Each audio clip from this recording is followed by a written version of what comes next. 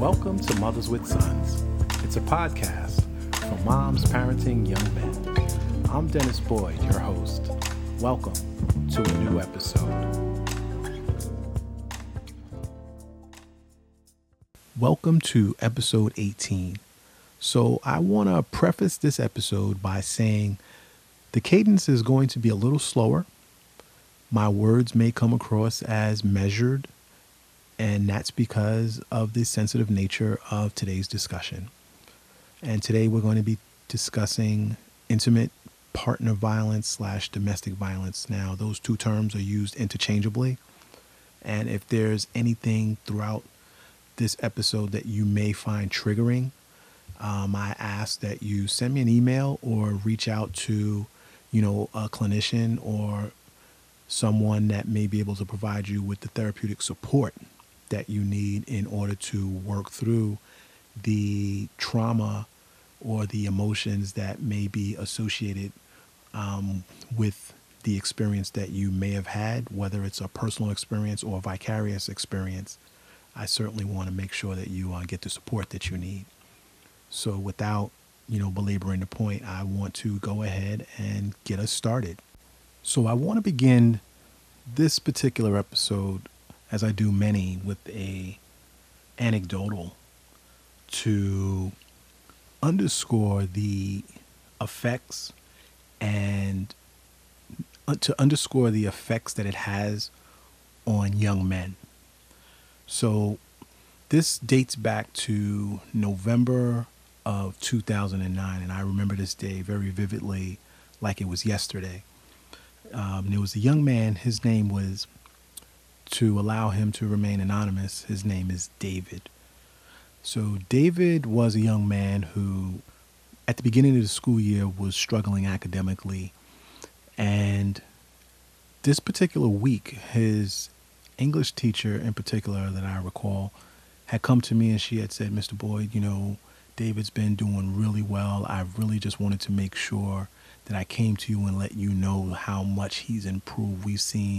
I've seen tremendous improvement over the course of the past month in his behavior and his work ethic. He's taking his academics seriously, and myself and the grade team, we were talking about him in our meeting yesterday. And, I really wanted to come to you and share it with you so that you knew that, he's making progress." And I thanked her. And that morning, she went upstairs and I stayed downstairs. And, David walked in and I immediately pulled him to the side and gave him, a pound and a hug. And I told him, what she had shared with me. And I looked him square in his eyes and I told him that I was proud of him. And I encouraged him to keep up the good work. We were going on a trip that month. I think the trip was probably about a week and a half to 2 weeks away. I told him, keep up the good work. I'm going to love seeing you and having you on the trip. And he looked at me and he said, "Thank you, Mr. Boyd." He went into the auditorium and, as far as I knew, it was going to be a regular day. And maybe about 3 to 4 minutes later, I turn around and I look and he has a young man in a headlock who was in the row in front of him. And he's attempting to pull this young man over the seat. And I walk over and I'm like, "David, let him go.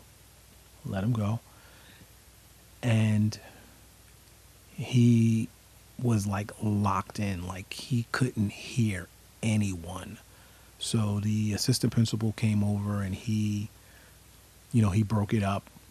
And David goes to the main office, the principal's office, and I look at her and she looks at me and I ask her, I said, "Could you do me a favor? Could you let me talk with him first and see what's going on?" Because he's been doing extremely well.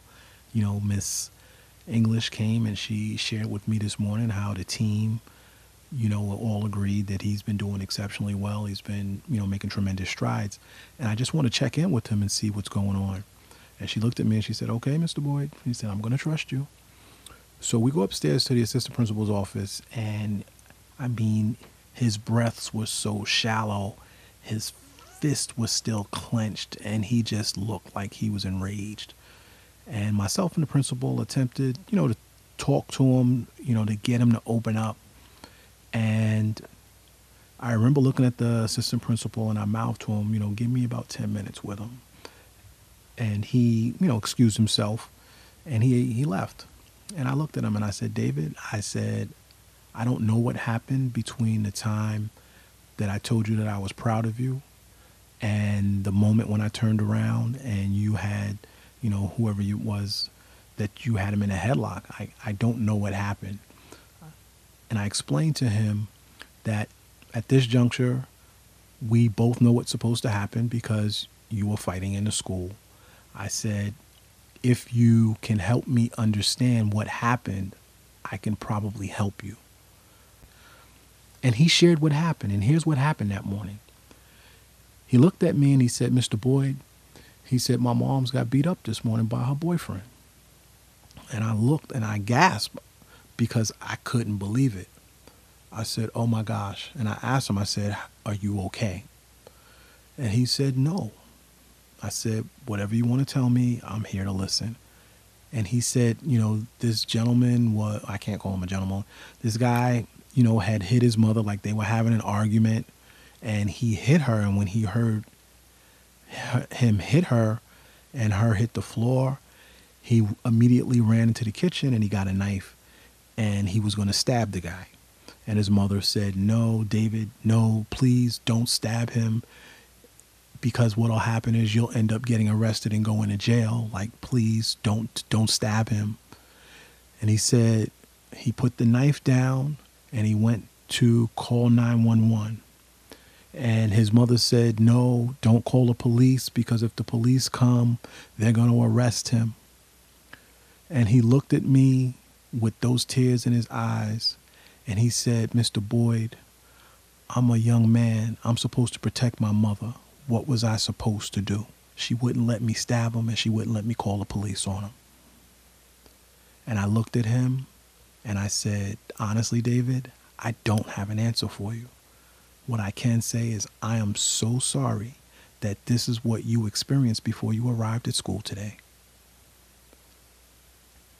And I just sat with him in that moment. I put my arm around him and I said to him, I totally understand you wanting to stab him and you wanting to call the police on him. As a young man, if that were my mom, it would be my response would be the same as yours, because instinctively, as a young man, you are wired to protect your mother and the people that you love. That's how you're wired. And he looked like he had this sigh of relief. But before I jump into the effects and the risks that it has on your son, I want to just make sure that I say to you that you're not alone and that you're not at fault. I'm not here to blame, point the finger. This is an issue nationwide and globally. But here in America, 1 in 4 women and 1 in 7 men have been victims of severe violence by an intimate partner in their lifetime. And you can find this information on the hotline.org. And you can find the link. You'll find a link in the description to go to that website. But more importantly is that if you find yourself in this circumstance, I want to make sure that you have the information to get professionals who can actually assist you. So if you find yourself in this circumstance and it's an urgent circumstance, I recommend that you call 911. If you are able to place a phone call, the number that you can call is 1-800-799-7233. Again, the number is 1-800-799-7233. And the numbers spelled out is SAFE, SAFE. So again, that number is 1-800-799-SAFE, which is 7233. If you wanted to chat with someone, if you have access to internet or you have, a phone with service on it. You can actually chat with someone on loveisrespect.org. That's LOVEISRESPECT.org. And you can chat with someone there safely. And if you needed to send a text message, you can text love is, that is LOVEIS, to TO, to the number 22522. Again, you can text LOVEIS to the number 22522 if you wanted to text with someone so that you can actually get assistance. And again, it's just so important that you know that you're not alone. It's not your fault. You don't have to blame yourself and say that you've done this, therefore you deserve it. And conversely, you can justify why you've abused someone. But again, does someone deserve someone having their hands on them? So to put domestic violence in context, it's not necessarily only physical abuse and violence. From what I've read, it actually begins with verbal, psychological, emotional abuse.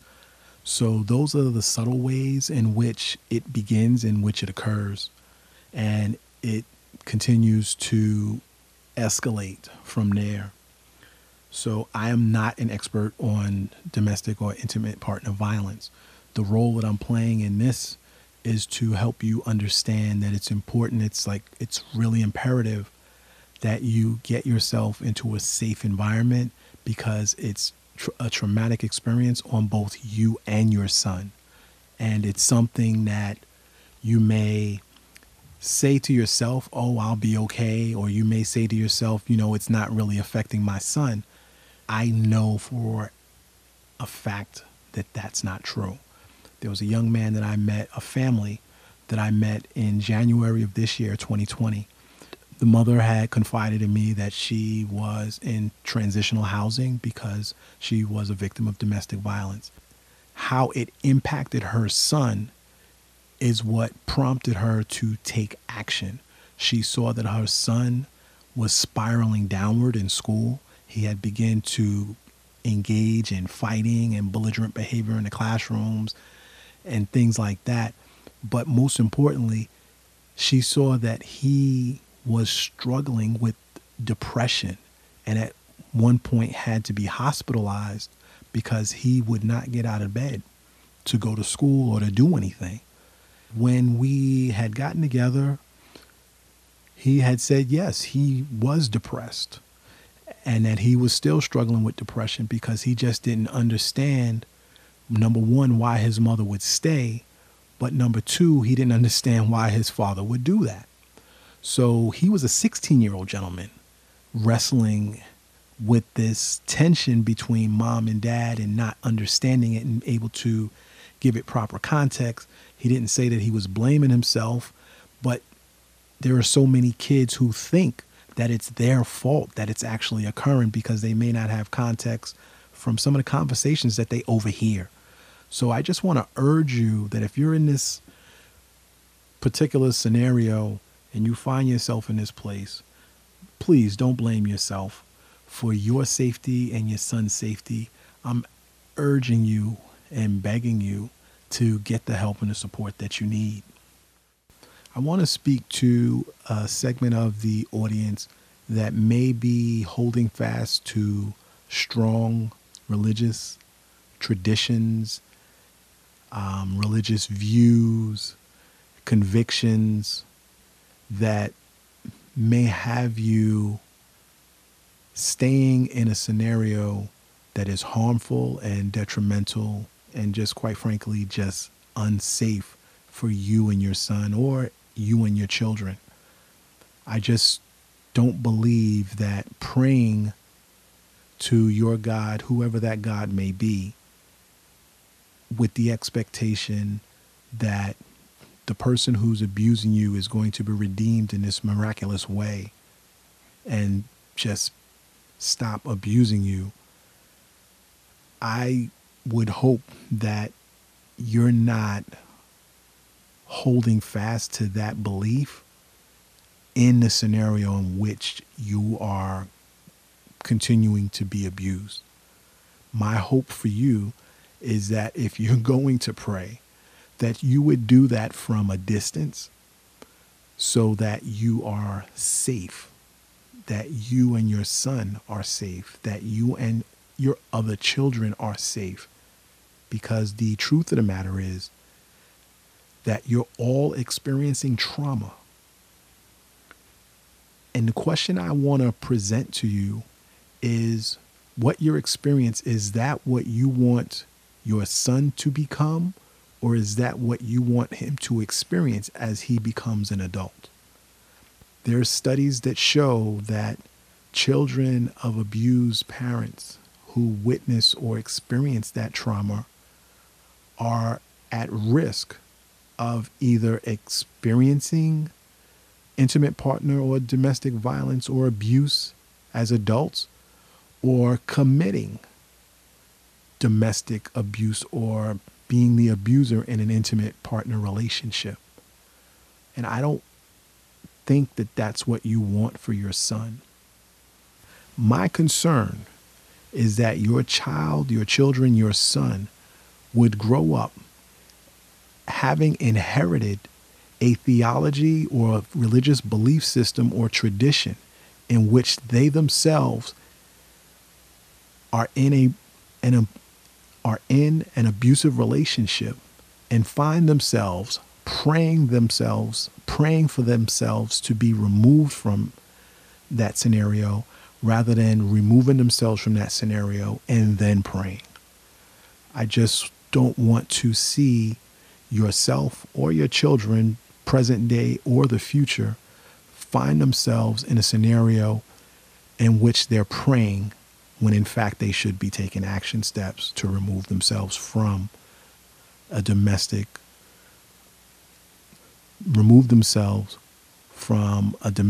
or intimate partner violence scenario. And it's going to require you to extract yourself in order to ensure that they themselves are safe and to ensure your own safety. So I just want to, again, encourage you to call 1-800-799-7233. Again, the number is 1-800-799-7233. And the numbers spelled out is SAFE, SAFE. So again, that number is 1-800-799-SAFE, which is 7233. If you wanted to chat with someone, if you have access to internet or you have, a phone with service on it, you can actually chat with someone on loveisrespect.org. That's LOVEISRESPECT.org. And you can chat with someone there safely. And if you needed to send a text message, you can text LOVEIS, that is LOVEIS, to TO, to the number 22522. Again, you can text LOVEIS to the number 22522 if you wanted to text with someone so that you can actually get assistance. As I was listening to Tyler Perry's interview with Gayle King, as a 50-year-old man, the abuse and witnessing his mom be abused still sticks with him today as though it happened yesterday. What I'm going to do is I'm going to play the clip and we'll come back and we'll pick it up from there. What is it that you think that this happened to you that you do really well, that you're really proud of? I work very, very hard. This entire journey of telling stories was born out of pain, born out of heartache. born out of being an abused kid who could go inside of his head and create a world and imagination. Also, that same abused kid watching his mother, it's nothing like a boy child. I don't know what it's like for a girl, but a man child watching his mother getting beaten and there's nothing he can do. My desire and heart to make her laugh and feel better was so strong. And, you know, if I could make a joke or if I could imitate her or my aunt and make her laugh, or some of the women she would play cards with on Friday nights, all of that was so powerful and so important to me.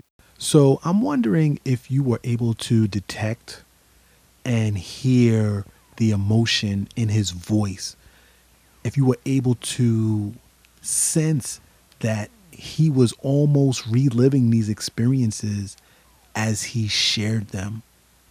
There were 4 things that stood out to me as I listened to his interview, and I think about what you and your son may be experiencing that I kind of want to bring to the forefront in the event that these were things that you actually didn't detect.